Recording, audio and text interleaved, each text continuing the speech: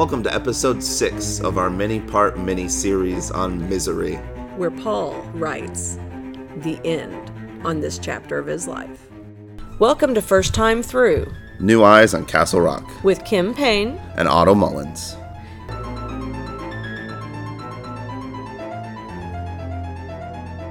Well, she got him back to his room, got him in bed, and now he's like, yeah, give me the pain medicine. Yeah. So, gave him the injection, puts the steno, puts him in his wheelchair so she can work. There, she said, I'm going to get some sleep. If a car comes, I'll hear it. If we're left alone, I'll probably sleep right through until tomorrow morning. If you want to get up and work in longhand, here's your chair. Your manuscript's over there on the floor. I frankly don't advise it until your legs start to warm up a little, though. So, she is pretty content in leaving him to his own devices now. She doesn't really... because she put the big lock on the door. He's not getting out anymore. He can't pick it. And she's very confident that she's got the control that she needs now. And she says, I'm not going to read any more of Misery Returns. Paul, how long do you think it's going to take? And he says, it'll probably take about a month, but I can probably get it done in a week. 2 weeks. He says a month. If I really go into overdrive, 5 days or maybe a week. Maybe it'll be ragged, but it'll be there. She sighed and looked down at her hands with dull concentration. I know it's going to be less than 2 weeks. I wish you'd just promise me something. What? Not to read anymore until I'm done, he says. Or until I have to, stop. Yes, or until I have to stop. That way you'll get the conclusion without a lot of fragmentation. It'll have a lot more punch. So he's going to delay her satisfaction from Misery Returns. So that way he's going to really try and drive up how much she wants to read it. Yep. So after she went upstairs, went to bed, went to sleep, he got himself up into the wheelchair, and then he retrieved the lighter fluid from under the mattress and went and put it in a little hiding spot that he had found by accident. So he stowed it and put the baseboard back in place and hoped that it was... He's fairly confident that Annie doesn't know about it because of the dust. Because of the dust, and then he starts writing again. A little foreshadowy. Yeah. Which is good. And I think that's definitely the point of it being in longhand and difficult to read here. Is it's like if you were reading through it a little bit, the reviewed eyes, the Borkas called it fire oil or fire blood oil. Like most essentially simple languages, that of the Borkas could be oddly elusive. So it's him telling the story of how he's going to be Annie a little bit. There's a lot of foreshadowing there. Yep. So he's writing longhand. His pencil paused mid-word at the sound of an approaching engine. He was surprised at how calm he felt. The strongest emotion in him right now was a mild annoyance at being interrupted just when he was starting to float like a butterfly and sting like a bee. And then all of a sudden, 2 police officers show up in a Mountain State car. It's the state police, a state police car. And Annie says, are you going to be good, Paul? He says, yes. And he doesn't say anything. He doesn't scream. He doesn't do anything. He just watches these 2 police officers get up and get out, come in and talk to her. They talk to Annie a little bit. He monikers them David and Goliath, which is fun because one of them's larger and bigger and one's a little bit smaller. And the plainclothes, so they're both in plainclothes, and more than anything else, that button coat suggests that Annie had been right so far. This was just a routine check back. So it really seems that the way that they're dressed and the way that they're talking to Annie, that it just seems to be them following up on they know that somebody is out there. Right, because they're backtracking their buddy who didn't come back, or their coworker that didn't come back. They've stopped everywhere else. They're stopping at Annie's just to talk to her. Hey, did you see him? Yeah, I talked to him. He was here. Gave him a Pepsi. Went on down the road. And so she tells him all this, and then he has these little moments to himself where he has the little voice now and says, you killed him. You know you did. And he says to himself, he believe that? No, of course not. He's back in control now. Right. And it's like you're talking about. It's like the spite of it all. Just, he wasn't keeping his mouth shut for any other reason than he wants to be the one at this point to take care of Annie Wilkes himself. He says, they can only put you in jail. I know how to hurt you. Right. He's past all thoughts of just saving himself now. It is now exclusively about getting even. Right. Right. Almost. I also just think that he's put himself in such a mental state of it's me or her. There's no in between. There's nothing else. It's me or her. Yep, you're right. So, yeah, the spring runoff had sent his Camaro rolling and tumbling 5 miles down the wash. Might have lain undiscovered in the forest for another month or another year, but for the merest coincidence. A couple of National Guard chopper jockeys sent out as part of a random drug control sweep, looking for backcountry pot farmers, had seen a sun flash on what remained of the Camaro's windshield. That's why they're finally looking for him. Yep. The car. Mm-hmm. It was always the car. He knew it would be the car. The car, as soon as it was discovered, it was going to send shockwaves. But then Colorado, the state itself, becomes obsessed with the murder of a Colorado state trooper. Right. So he almost immediately gets pushed to the side because of another thing Annie did. Yep. Which is really funny and ironic in that way that she's going to put more pressure on herself because of her actions, and she has no foresight to realize that. No foresight. And so we get into this, and after that, we are introduced to David and Goliath talking to Annie downstairs, and we can hear them interrogating her, and essentially saying... questioning. We're not interrogating. I feel like here. You're right. They're different. They have different connotations. Yeah. So they're asking her some questions about what's going on, and she's giving him the whole... story about the Pepsi can, and he says, "Would you mind if I look at your barn?" And it's going pretty well. And she says, "Why the misery, my pig?" She's got to throw in that her pig's name is Misery for fun, which seems like a stupid thing to do, to tell them that you're this big into Paul Sheldon. They're gonna except that they've shown her a picture, and do you recognize him? Well, of course I do. I'm his biggest fan. That's fair too. It's just seems particularly you should look into that woman. But why? I mean, he's a best-selling author. Surely you would know who he was, I mean, you see him, maybe not necessarily see him walking down the street, but in an up-close and intimate setting like a car wreck, you know who his face because it's on the back of every one of your books. You love to read his books. Oh, yeah. Yes. And I guess, too, she is unassuming enough when she's trying to be. And I think that's kind of the whole point of her, is that, when she's not... That's how she got away with it for as long as she did. She was in charge of a baby ward for a while, you have to be at least some kind of nurturing figure. And then we get this real fun scene where Paul is in complete control because she's just saying... "Why didn't you scream?" And he says, "I don't know, I didn't want to." And she was like, "If you would have screamed, they would have taken me. There was no way that I could have taken both of them." Yeah. And he says, "Annie, if you spend your whole life thinking the worst thing you can imagine is going to happen, you have to be wrong some of the time." Yeah. And it's just this small, subtle little clapback, but he's just sitting there "Oh man, I'm so cool. I'm the strongest man in the world." I've got this because that's not part of my plan. And she's just sitting there not sure what to do. "Don't be smart with me," she says. And she just says, get busy with the book. You saw the way they looked at me. And now we get to the point where it seems that everyone remembers the Dragon Lady exists. Yeah.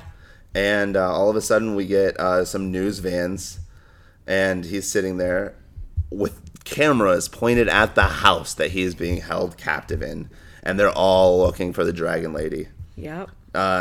And she goes out and she lives up to her name and goes out and starts screaming. The word cockadoodie is never going to mean the same to me after all of this. Right. And then I don't care if you're John Q, Jesus, Johnny Cake, Christ from the planet Mars. Get off my land or you're dead. Objectively, terrifying. Also, though, John Q, Jesus, Johnny Cake, Christ Right. is fantastic. And I really am curious, how many of those Steve workshopped before he decided on that one. Yeah. And then, Annie, my Jesus, killed that stupid broad. He rolled back and peeked through the window. He had no choice to see.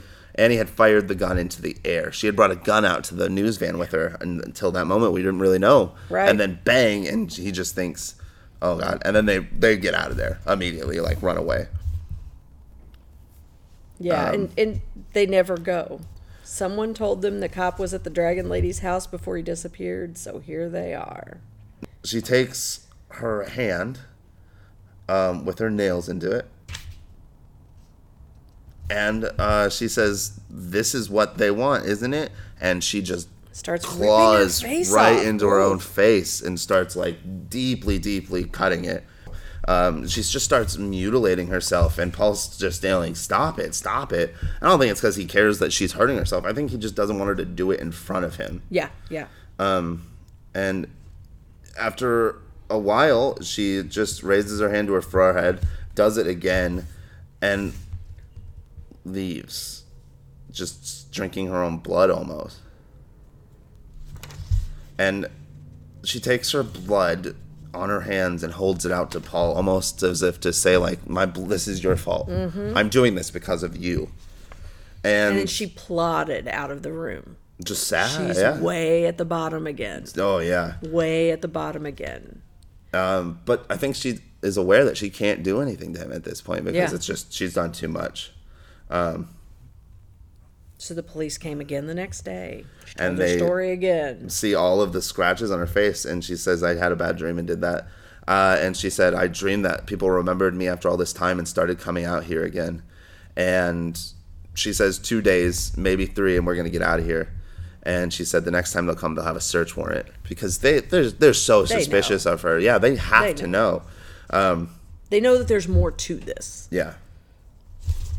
So he busts it, finishing the book. That's all we And then get. he strikes a deal with her. I'm going to finish the book.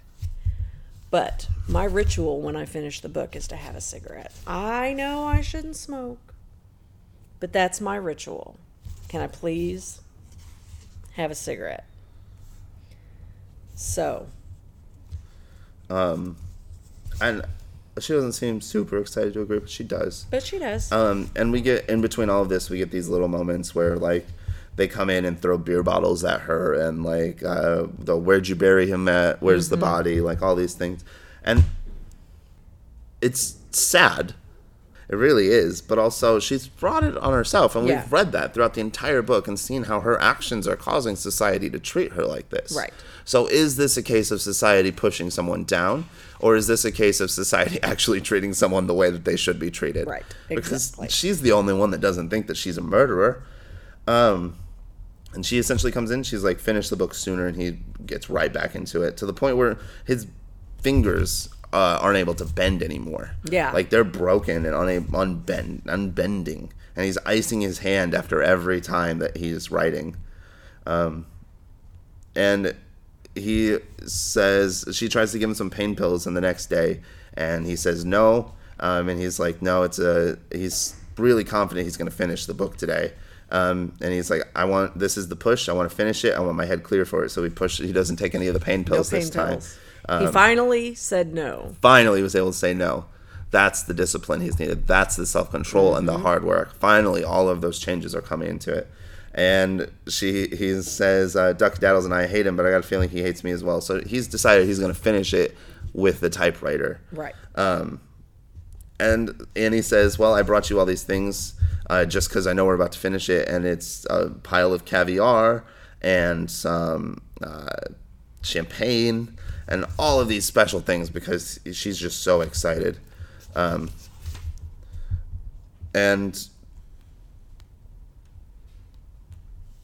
Sorry, I had to laugh. And Paul is just blown away that she's bringing him this, like, luxurious meal. And he just ends up laughing. Right. And I think Annie thinks that he's just having a good day. Right. And so she just joins in, and she's like, oh my God, so much easier. Right, yeah. Thankfully. Oof. Yeah. And he's just, it's that uncomfortable laugh again, that, like, hysterical, like, what is happening laugh.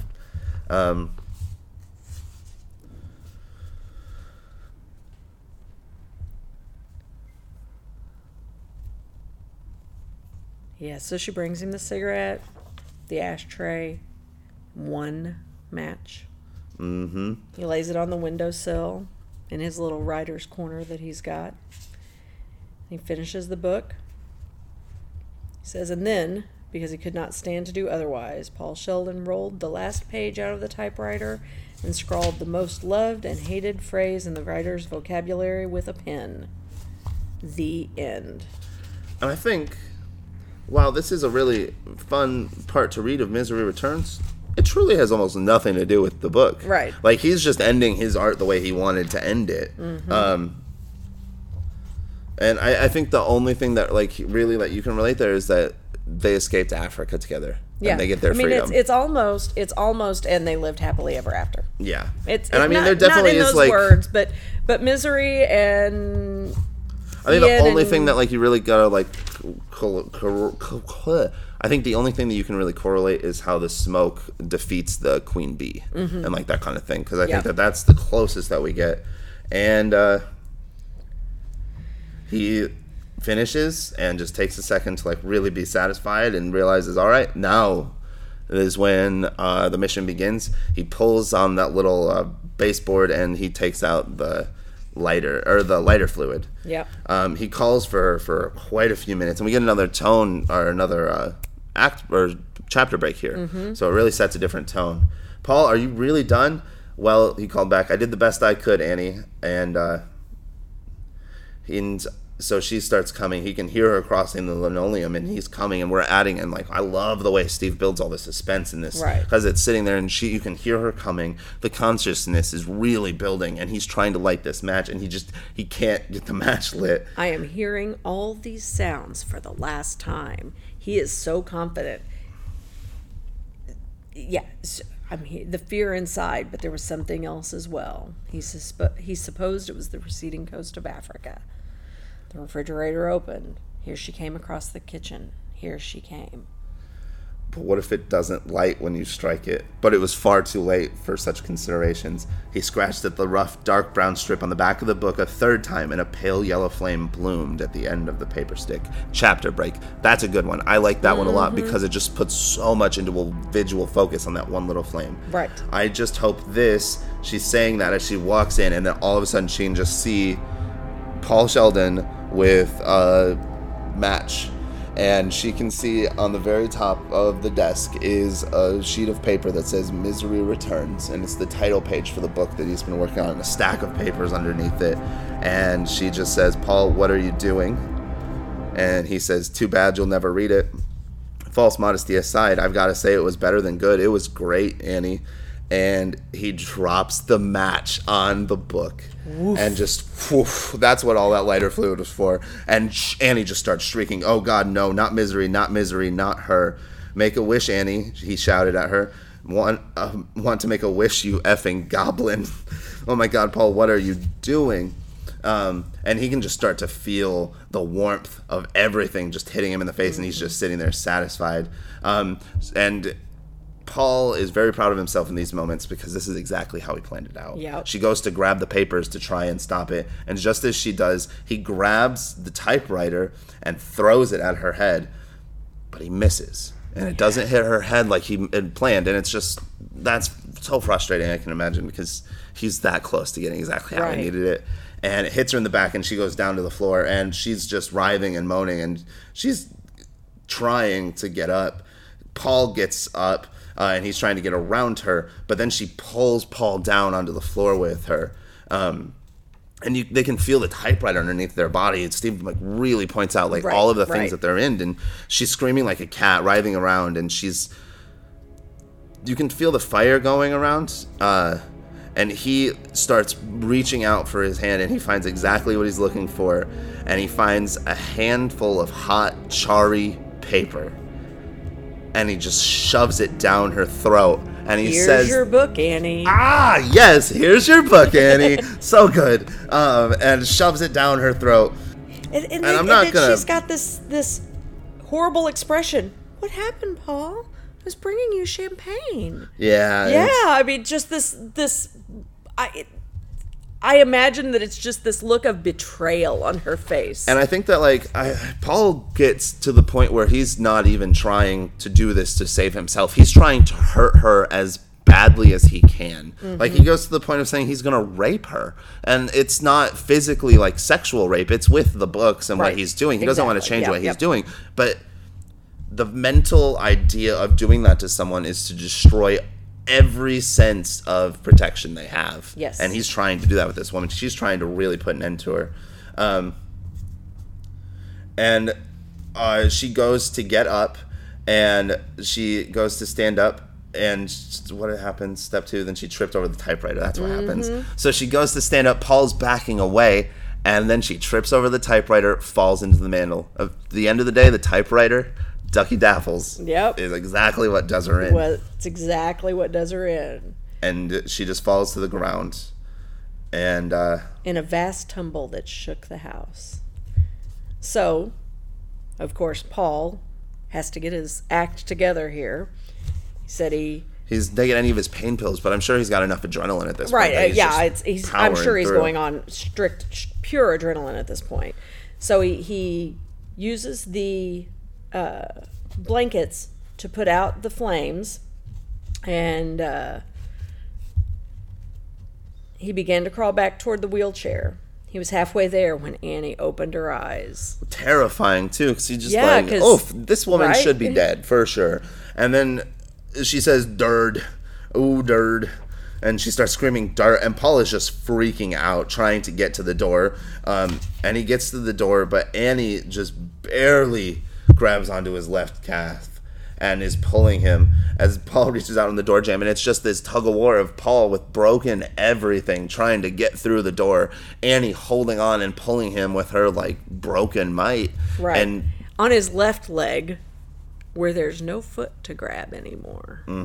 That's what saves him, because there's nothing. Her hand just slides right off the bottom. Yep. And then whoosh, he crawled through the door expecting her hand to settle around his ankle again at any moment, but they did not. And we get this moment where she gets up to him and she grabs him, but then she just faints on top of him. So he works out from underneath her, closes the door, and locks it, and then falls asleep right in front of the door because he didn't know what else to do. It's just like relief. Like, he did it. It's got to be a sense of she's inside, he's outside. There's got this relief and okay, so he wakes up and there's a moment where he's convinced he's made everything up, that like he isn't, like nothing actually happened. Yeah, again, it's that sense of I don't know where I'm at. I don't know when I'm at. It's dark. This isn't familiar. I'm in a new place. What's going on? And he is already got a plan, so he's like, we got to follow through with this plan. And he goes to start crawling towards the parlor, get to the parlor, break the window, get out of this awful house. And he's just crawling and trying so hard, and the entire time he's just so scared of Annie being right behind him, and he looks behind him the entire time, just constantly over his shoulder. And like the way Steve writes that, you get such a good layer of suspense and only shadows. Shadows and so vivid imagination.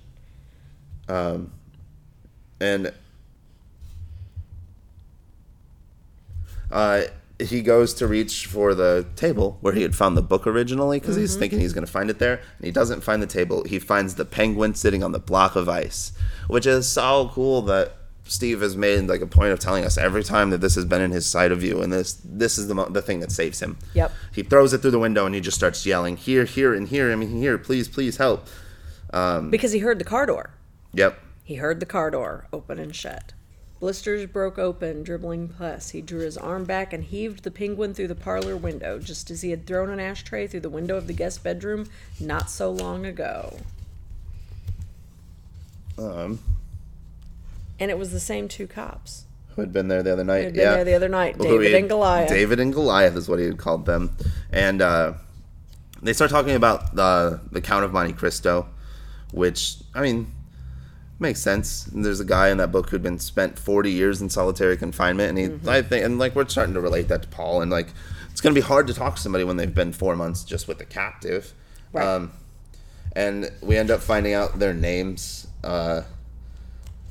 he kept calling me David. I don't know why. And he says that when Paul he finds Paul, he just says David. Like he calls him David and Goliath. Mm-hmm. He has no concept of like socialization anymore.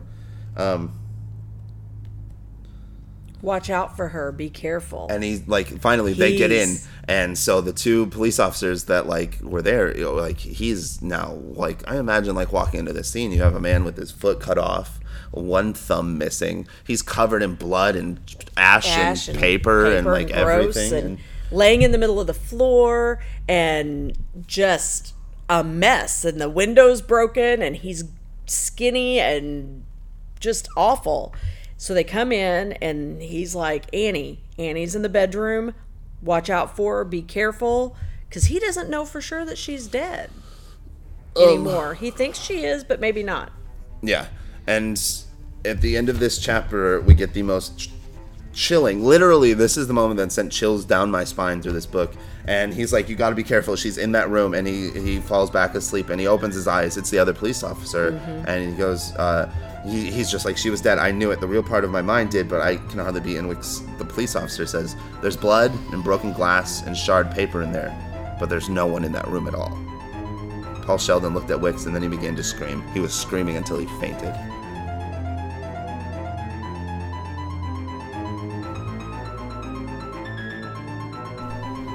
Hey, Constant listeners, Otto here. Have you ever heard of something called bills? Well, Kim is explaining them to me, and apparently we need to pay them. So here's some commercials. Did you think the equipment just paid for itself? Well, I figured we had investors. No? Richie the Mouth with KTLA Radio, coming at you live with Larry Underwood's new hit single, Baby Can You Dig Your Man, with those smooth crooning tunes that'll make you swoon. Listening to KTLA Woo Radio. From New York Times bestselling author Paul Sheldon comes Misery's Return, a rich young widower, a newly dead wife, a newborn baby, and their friend Gregory, also this guy with an offensive accent. Discover the intrigue of life as they take a trip to Africa, discover resurrection and allergy comas. Bees? A goddess bee? What are you saying? Stand script, please. Join Misery as we have never seen her before, as Paul Sheldon breathes new life into a timeless classic, coming August 44th, 2012. Hi, Constant listeners. If you're looking for another way to support First Time Through, you can do that at our Patreon page at patreon.com/firsttimethrough.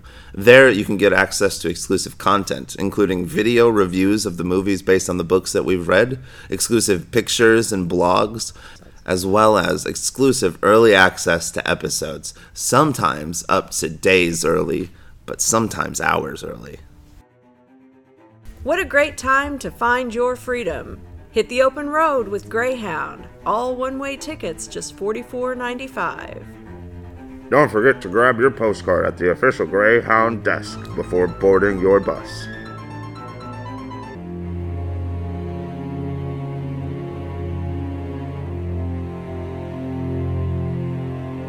Hey everyone, Otto here. I'm just making this quick little interlude, this quick little pop-in, this quick little like yo-yo. Just to thank you for your patience. Kim and I went through a couple of different things.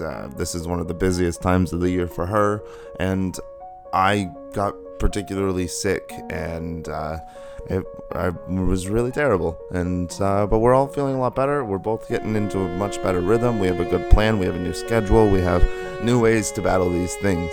We're very excited about the content we're going to bring to you. Thank you so much for supporting us, because it means a lot to us. And if there's any way that we could show you that, I hope that you'll reach out and tell us.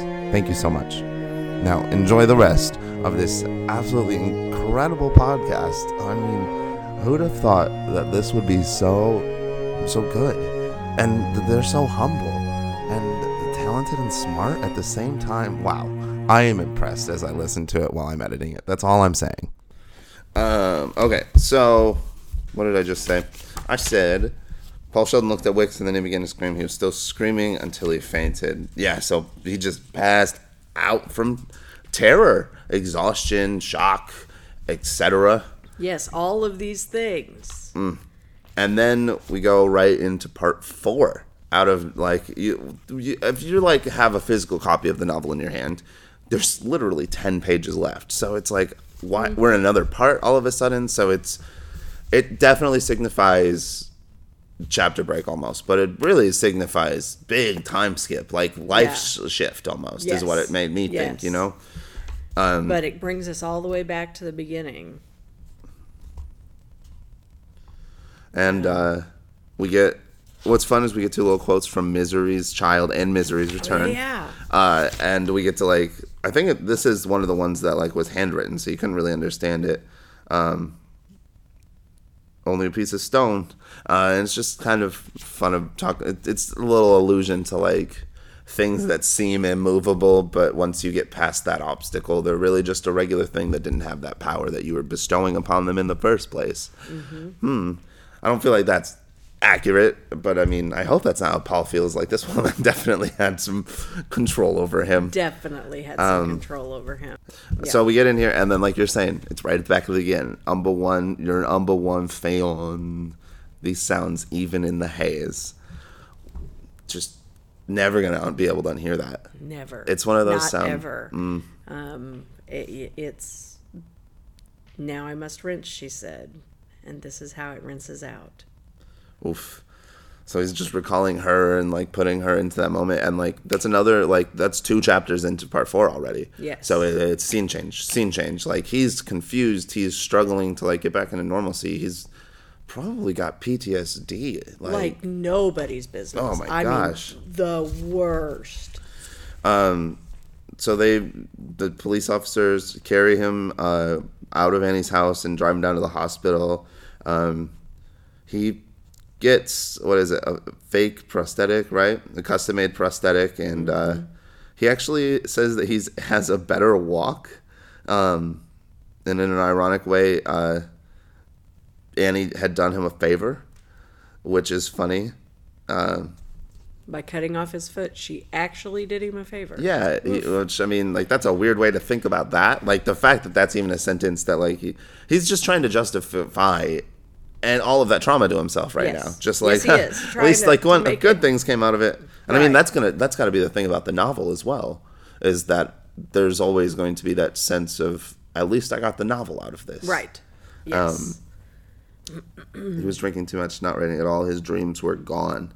I mean, he's just completely lost his way. He's lost the things that make him happy. That make him him. Mm-hmm. Or at least in his eyes. Maybe, but, that's his identity. He's a writer. If he can't do that, who is he now? I don't even know if it's that he can't do it. He probably only relates it to his trauma now. Right. And I think that's sad. I was also going to say that he was not writing at all. His dreams were bad. If we're taking Annie's childhood trauma as being the reason that, like, her depression hit so hard in those moments of her lows, it makes sense to me now that Paul has this incredible trauma in his life. He's probably going to develop a similar mental illness to Annie's. Well, and at least the depression part. That's what I should say, yes. Really similar, the downs, similar lows. Yeah. She's going to start to experience I don't think he's going to become a sociopath. Not a sociomaniac as well as she is, but more similar to not doing the things that he knows will help him feel better. Right. And we see that a lot in Annie throughout the novel, and so it makes sense that I think we're getting that little bit of like what happened, your foil. What you learn from the other character that you interact with throughout the entire novel. And I mean, Paul picks up some of Annie's vernacular, but it also seems like he's going to pick up some of the way that she processed her emotions. Outside everything in the world, my friend, and like everybody's telling him that Misery Returns is going to be the best book that has ever sold anything. And if I bought a book that came with the tagline, I wrote this while I was being held captive for 6 months, I also would buy a book that said that. Yeah. That's just interesting. Even if it wasn't my thing, I would probably buy that just to read the experience. Oh yeah, definitely, because you got to know that like it's going to be directly related upon like whatever hostage situation he was in. Mm-hmm.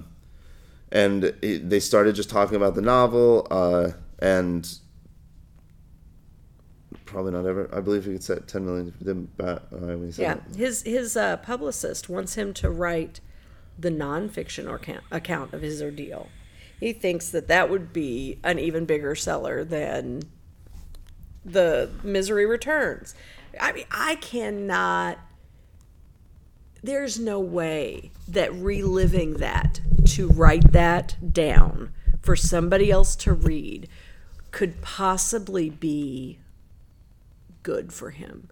Writing it down for himself may be therapeutic, but writing it down for everybody in the world to read, I just Just sharing that, nope. Yeah, it doesn't seem like it would be a good thing for him mentally, for everyone in the world to only see him as that. Yes. Because then it's like we saw with Annie. Like, once everyone in the world only saw her as the Dragon Lady, she could not cope with the world anymore. Exactly. And Paul seems much more aware that with his fame, if you seem to add in, like, the infamy of what he did and, like, what has happened. And that's the thing, too, is, like, if he does tell the nonfiction story of it, he has to tell everyone about how he peed his pants and how he peed and drank his own pee. Yep. And how he kissed Annie and how he, like, tried to murder her a couple of times and, like, everything that he did to survive. I don't think he wants to share some of those moments at all. I don't think so either. That would be very shameful, even if you did them in the act of survival. Right.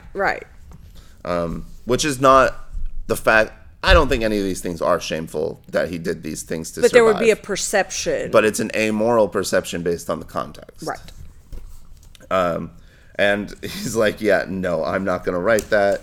He's like, writing may be masturbatory, but God forbid it should be an act of auto-cannibalism. Right. So he's saying, yeah, I want to enjoy it and, get myself off to my own stuff, but I shouldn't write something that's only going to destroy me. Right. Like Hamilton does. And it absolutely would. Yeah, absolutely. Exactly.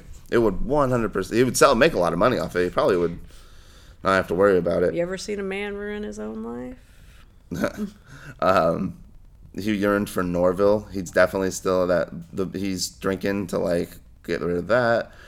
He's got a giant, nice, beautiful computer he talks about now, but it's just sitting there like a paperweight. $15,000 paperweight. He just got a new apartment and he's going to get the key out of the envelope. And he's just sitting here thinking about... No. The envelope is the manuscript. It's the finished manuscript of the book. The bound gallery, or the sticks. Okay, cool. Yeah, no. But yeah, it is a new apartment. He's, changed everything. Got a new place, new leg, or new foot, new, trying to put things back to rights, put things back to normal. So, And it's just kind of like that classic, like, he's got his walking stick in one hand, he's got the envelope in the other, and he props up his walking stick against the wall. He goes to get the key, he goes to put it in the thing, but then he drops his key. As he bends over to get his key, he knocks over his walking stick. As he does that, the envelope splits open, and the pages just start to fall out, and he's just trying not to cry. He hoped he would get mad. He didn't want to cry out in the hall, but he might. Right. He just doesn't have he doesn't have the spirit for anger and, like, rage anymore. Like, those emotions have been quelled. But then he wants the good dope. The Annie dope. His Annie dope. And he was so tired all the time. His Annie dope. What a word. It makes me think he just wants a really good excuse to rage out and have his emotions without having to worry about the judgment or of anything. If anything, that was one thing about Annie. She never judged him for any of his choices. Nope. She told him that they were bad choices. She told him he was not being a good person because he did those choices, but she never changed how she treated him, even if it was poorly. Even if it was crazy. Yeah. Get the key out. And that's what it's like at the end. This is why no one ever writes. It's too dreary. And he's just sitting here just absolutely filled with this anxiety, and we as readers are right now too, that Annie's still out there somewhere, right? That she just escaped from that room and they couldn't find her. Don't be and we turn the page. First don't be, and then be he stopped and he had time to realize the apartment was too dark and there was a smell. He knew that smell, a deadly mixture of dirt and face powder. Annie rose up from behind the sofa like a white ghost. The axe was in her hand and she was screaming, "Time to rinse, Paul, time to rinse." He shrieked, turned to tried to turn on his bad legs. She leaped to the sofa with clumsy strength, looking like an albino frog. Her starched uniform bristled briskly. He looked down and saw he was nearly cut in half. So at that point, you realize it's a dream. Yep. And it's scary at first. It's not a dream; it's a hallucination. Hallucination, And right. You just because, But it's the same it's thing. terrifying, It's the opposite of what we had at Annie's house. Right. When he would be completely enveloped in his own thoughts and just thinking about things, and he'd have those like small little opposite like things that would like completely break in. Here, the only thing that is breaking into his thoughts is like when he drops the stick.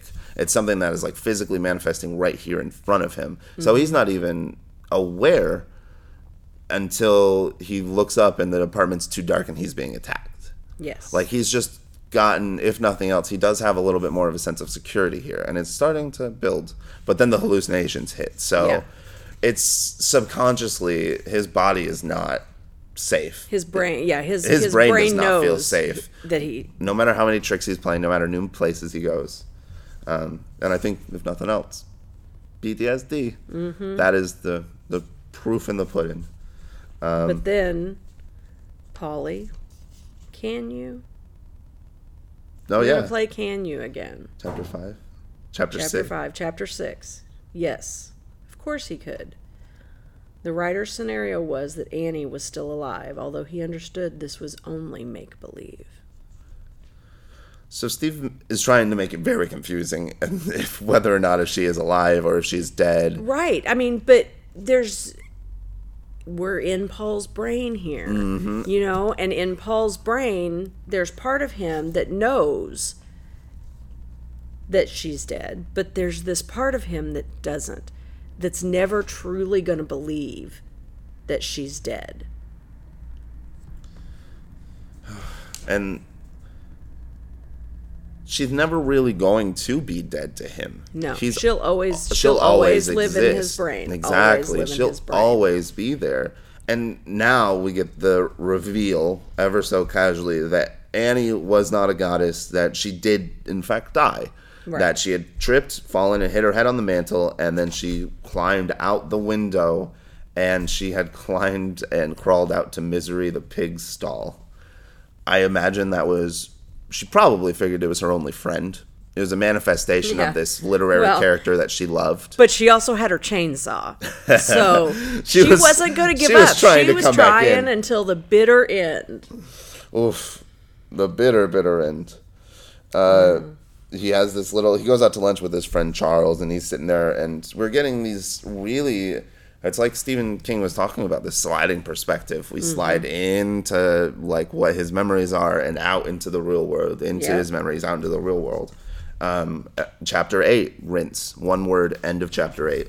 So just the idea that no matter what else is going on, life is still moving on, but the idea that phrases, words, Annie is still there. No matter what, she's still there. No matter what, she's still there. That one word, you can hear, and how many times, like, you go to the dentist and, like, then it's like rinse now, and all of a sudden you're having a flashback to Annie, and it's like, half an hour later, he was sitting in front of the blank screen thinking he had been a glutton for punishment. So we start chapter 9, and it's just him trying to write something, and something funny on the way home, not just a big one, a small one. After all, it had been a small incident and been caged in a cart, been rather small. Yes. So he saw something on his way home from lunch, you know, that kind of got the creative fires burning again. And it's kind of adorable, if I'm being honest. Kind of, he's just sitting there, and he's just like, I've just kind of had a really bad day. And he's like, oh, except when I was coming home from work today, I saw this kid, and he was just pushing this black cat in a shopping cart. But as I got closer, it had a white stripe on its back. So I go up to the kid, and I'm like, hey, is that a skunk? And he says, yeah, and then just leaves. And that was the whole conversation they have. And he just says that, and then I kept going, and then he turns on the computer back on, and almost as if like he just had this like flash, we get the first 2 paragraphs of the first chapter, and it's about this kid who has a skunk in a cart. And it's just, we get another New York City. Those beautiful little moments of creative like escapism. It's just like through everything, like I think it's really beautiful the way that he's being shown that he is moving on from this, Right. because it's just showing that, like, I'm literally about to tear up. Wow. It's just showing how small little interactions with human people can completely change someone's life. Right.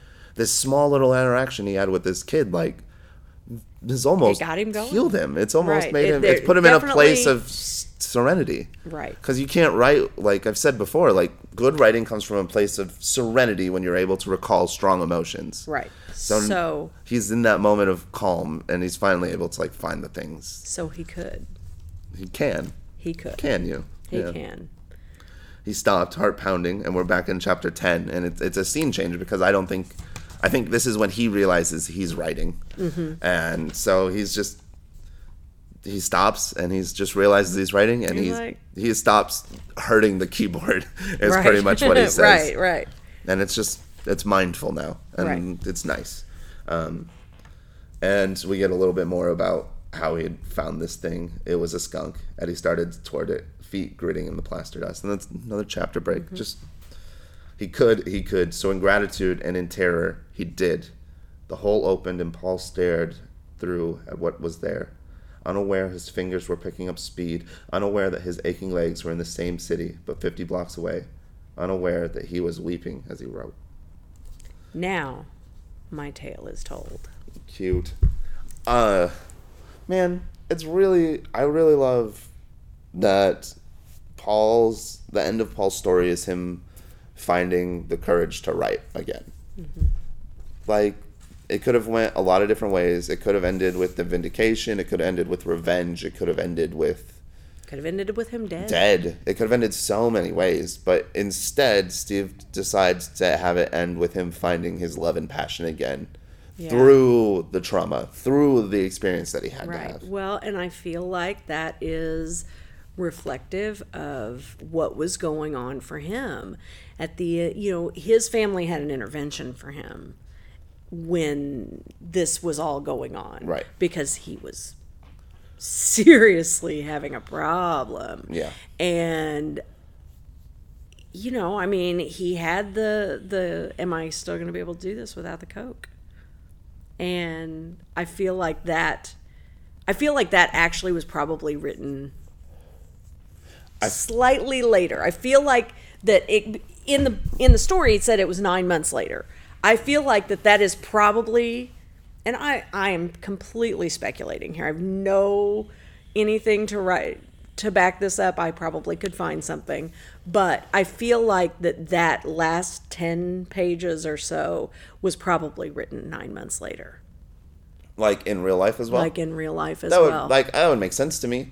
Like, just because it seems like he's a very methodical writer. Methodical liar. He's a very methodical writer, and it wouldn't surprise me if he did just take a break to be in a different mindset from when he wrote that. And I do think it's almost like it is very similar to a self-fulfilling prophecy. Yes. It makes sense to me in Stephen King's, he's doing The Secret. He's putting it out into the world. He's saying that, like, if Paul Sheldon can go through all of this trauma of this woman kidnapping him, of him getting addicted to drugs, him losing his foot, getting his thumb chopped off, watching this woman run a man over with a lawnmower, getting shoved into a cellar, and then finally having to shove burning paper down her throat, I can probably still write after I get through my cocaine addiction. Yep. And I think that's a really, really nice, powerful, like, metaphor and conclusion for a novel, is through all the trauma, you can still find the things that you love and accomplish them. You can still find the passion. And it makes sense then, like, why he goes out of his way, like, in that last part to really say, like, he had lost his hopes, his dreams. He was nothing. He didn't know what to do. And it ends with him crying because he was like, I thought this was gone. Right. And it's here still. It's nice. Yeah. It's really, fantastic book. I really enjoyed it a lot. I'm really glad that this is, like, what started it all, because I really think, like, it's going to be good. And now I really can't wait for the stage play. I know, right? Like, so great. So. Okay, so So let's talk about this. We were thinking about doing at the end of all of our like little series. We have like 3 major points that we want to talk about at the end of every book. We want to talk about our overall experience, and I feel like we kind of were just now, but I feel like that was more overall experience at the ending. We want to ask each other the question of if we would read it again, which I feel we know Kim's answer at the beginning of every single time we ask this question, so it'll be pointless. And then we're going to give it a rating. We have a 3-point rating scale that we're going to try and develop as we continue on. But right now, we're going to give each book 10 points for plot. The story, the plot, the premise, whatever the setup is. Mm-hmm. Those things, the hook. Like, why? Right. Like, what am I reading? We're going to get 10 points for the writing itself. Is it engaging, hooking? Are the characters written well? Is there a good character arc? Do you feel connected? Do you feel connected to Paul? I felt connected. I had moments where I was connected to Annie in this one. So it's obviously something he is capable of, and I think that we should keep track of how well he does it throughout the other novels. And then the third point, you can get 10 points in a novel for the it factor, pun intended. And essentially that it factor is anything. It's that indescribable quality of a book. It's why we would read it again. It is what defines your overall experience. It is the it factor. Exactly. There's no other way to put it. And I think that everyone that's listening to this will truly understand. Like, they'll just understand. They'll understand that. It's a weirdly. It's like love. It's hard to explain it, but you get it. But you get it. Yeah. Okay. All right. So Otto, would you read this book again? Absolutely. I almost read it again after I finished it.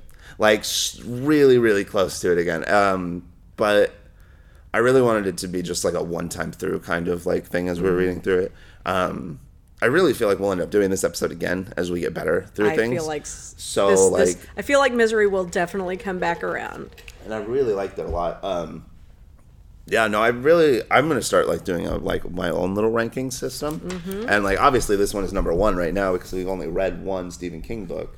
But and by we, he means he. Yeah. We've only read one on the podcast. Yes. But I really feel it's going to be a minute before it's toppled. Yeah. That was really, it's a really incredible novel. Powerful story. So, like, I would put this up there in, like, some of my favorite books I've ever read. So, Kim, would you read this book again? Absolutely. I said at the beginning, this is one of my top 5 favorites. And I have your list in here somewhere too. Kim's top 5 favorite books, Misery, top 5. And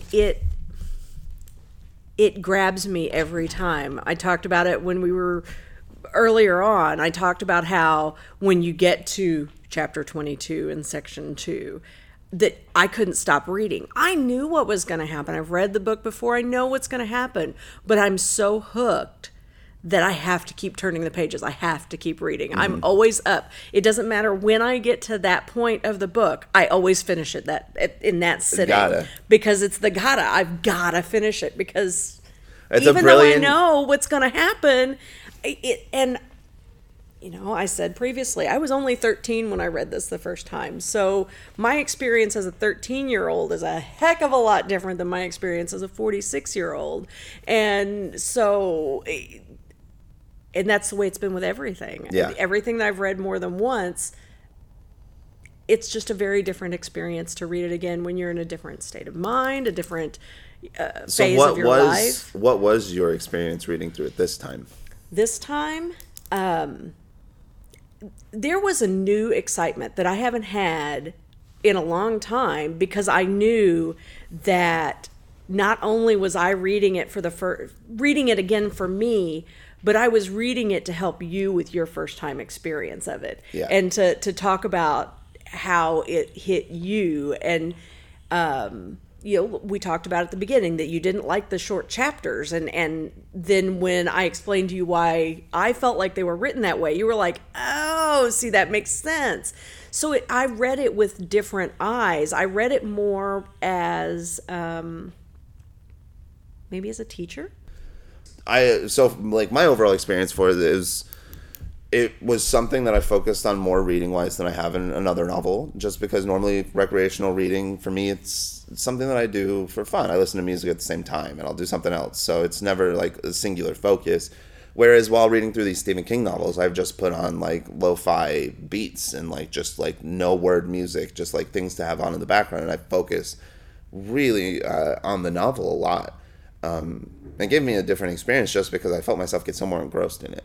And I felt myself in those moments with Paul, like in that room, a little bit more like on edge because I was so worried for him. And it was really great. And I think that like it really opened my eyes to giving more full attention to novels.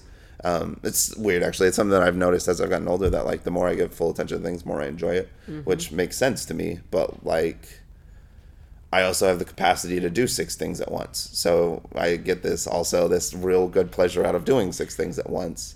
But as I've gotten older and watched more TV shows and like movies and stuff, like focusing on that singular element, I've always ended up getting more out of it.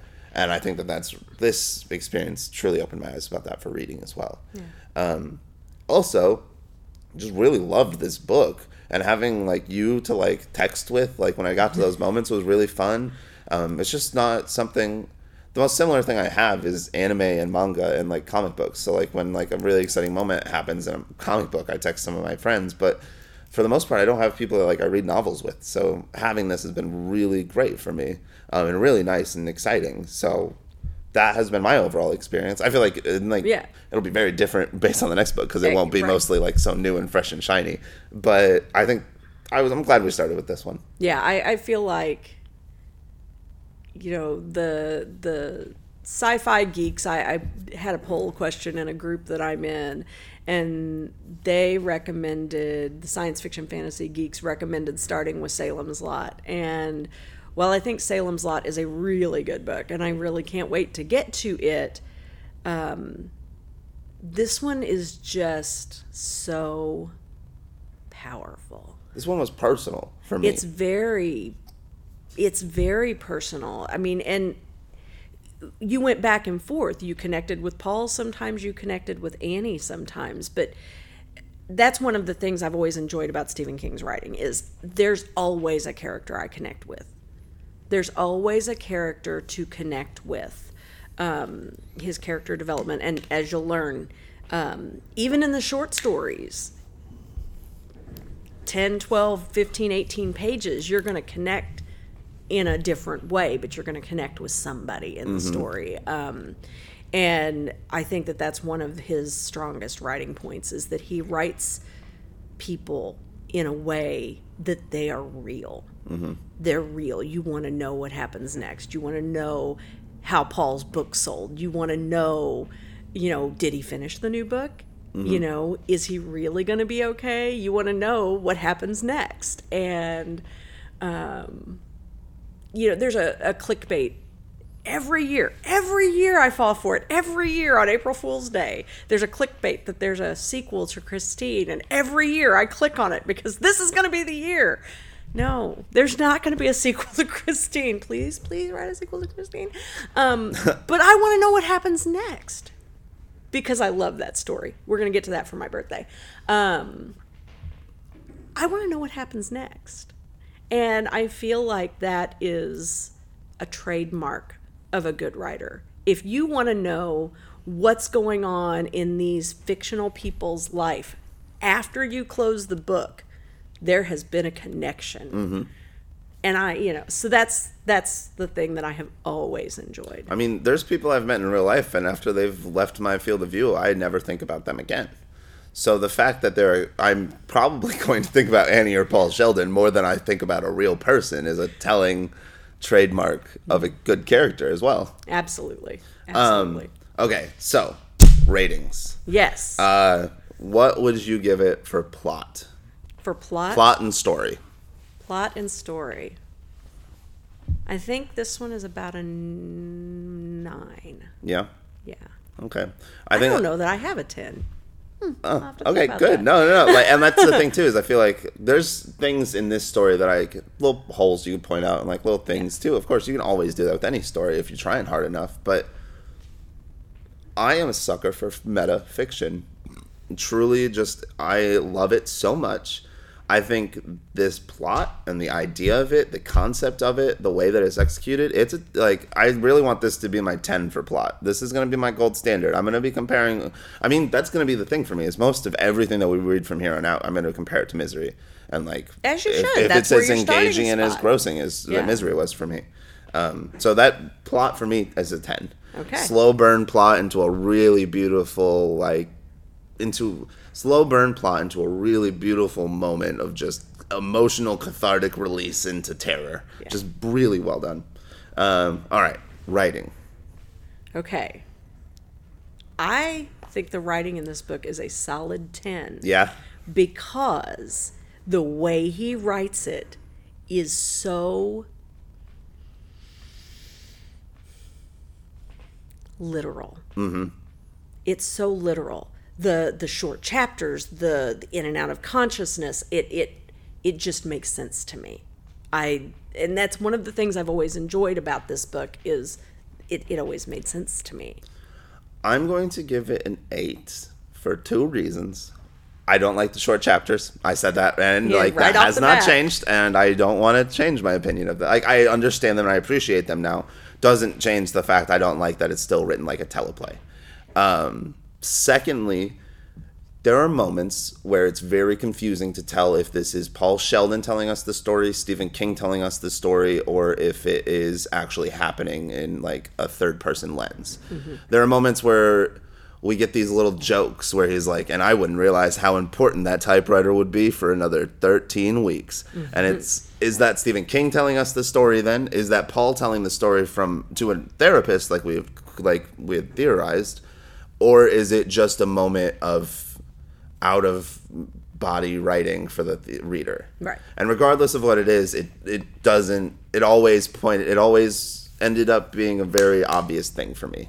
It would always take me out of the story just a little bit, and I think that's the things that I will always get down on writing for. If it takes me out of the story, I am going to be disappointed in it. I really think the dialogue in it's really good. I think the way that Paul thinks, his stream of consciousness writing is really fantastic. The perspective sliding is really good.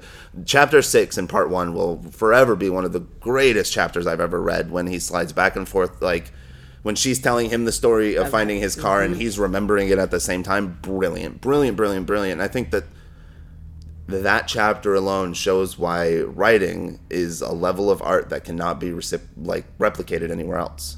You can't get that same feeling from a TV show. You can cut back and forth between two things and have like a little overlying fading cut, but you're never going to be just clearly jumping between two perspectives. Yep. While just the way that it's written can't be It done can't on be film. duplicated. It cannot. Not in any other media. Nope. And you can do it in pictures, you can do it in art, you might be able to do it in a comic book. Maybe. But it would be messy. It wouldn't be as messy, clean yeah. as it's presented in this. Yep.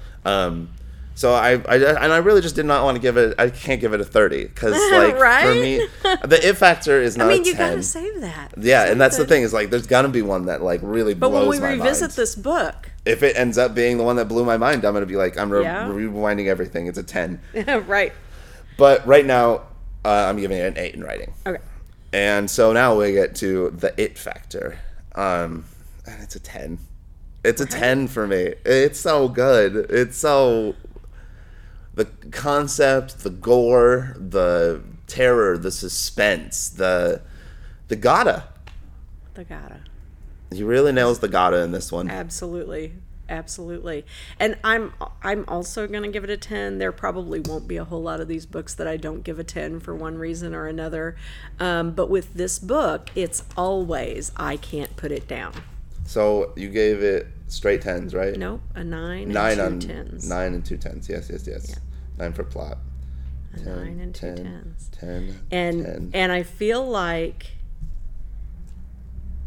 that's the thing for me. If I can put a book down, it's not going to be. And I think that's part of this book too. Is it almost feels like it's written for you to put it down during the first part. Mm-hmm. It's written for you to popcorn read through, read a couple of chapters, put it down on your nightstand, read through, put it down on your nightstand. But then once you get to the second part on that night where you're just sitting up at 11:30 and you're like, oh my gosh, what is about to happen next? And all of a sudden, it's 4 a.m. All of a sudden it's 4 a.m. and you're done with the book and you're crying and it was significantly more gripping than you had realized. Yes. And I think Yes. But that beginning part is so important to 'Cause it make sets it that up. connection. Yep.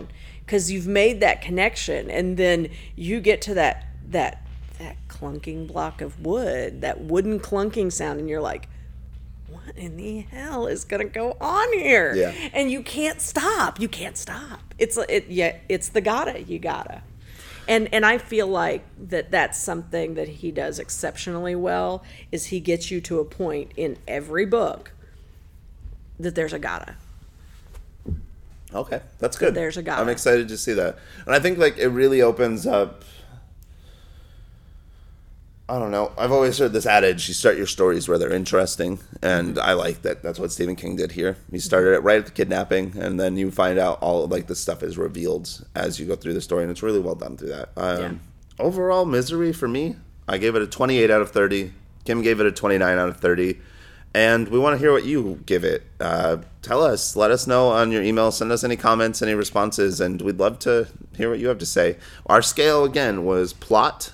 So the story, the overall, the story, the plot, the concept, the idea, what we're executing here. The writing is how it's written, the dialogue, the characters, pacing, language. And then the last one is the it factor. And it's just that undeniable quality that a book has. What draws you back to it again? Why are we talking about it? Is it worth talking about? Why are we talking about this book? That came out in 1987. Right. Yep. Here we are, 33 years later, talking about this book, and it's still really real. It's not. Yes, it's set in those days, but it's not. It's not far-fetched. To those days. How many times have you been out in the middle of nowhere without cell phone reception? Yeah. That's the only thing that would really change nowadays. And being up in the mountains, you were just up in the mountains. I had Colorado. Terrible internet reception. It took me an terrible. extra 2 hours to upload the episode last week, or on the 2 weeks in October. ago. Yeah. So, yeah. I really don't know what else we should say at the end of it. I feel like that's really good, because you're going to put the. Yeah, I'll put the tag into it too. Mm-hmm. Yeah, join us next week where we're going to be starting to talk about. Otto, Kim, that was incredibly interesting. Great job today. If you would like to support First Time Through, you can follow us on Facebook, like us on Twitter, or send us an email at firsttimethroughpodcast@gmail.com. You can also become one of our patrons at patreon.com/firsttimethrough to get exclusive early access, to get exclusive videos, and to become our exclusive friends. If that's interested to you, I'm interested. First Time Through, New Eyes on Castle Rock is produced by Empty Theater Productions. It's created by Kim Payne and Otto Mullins. Editing by Otto Mullins. Music by Jason Rager. Art by Kurt Payne at Who Knew Art.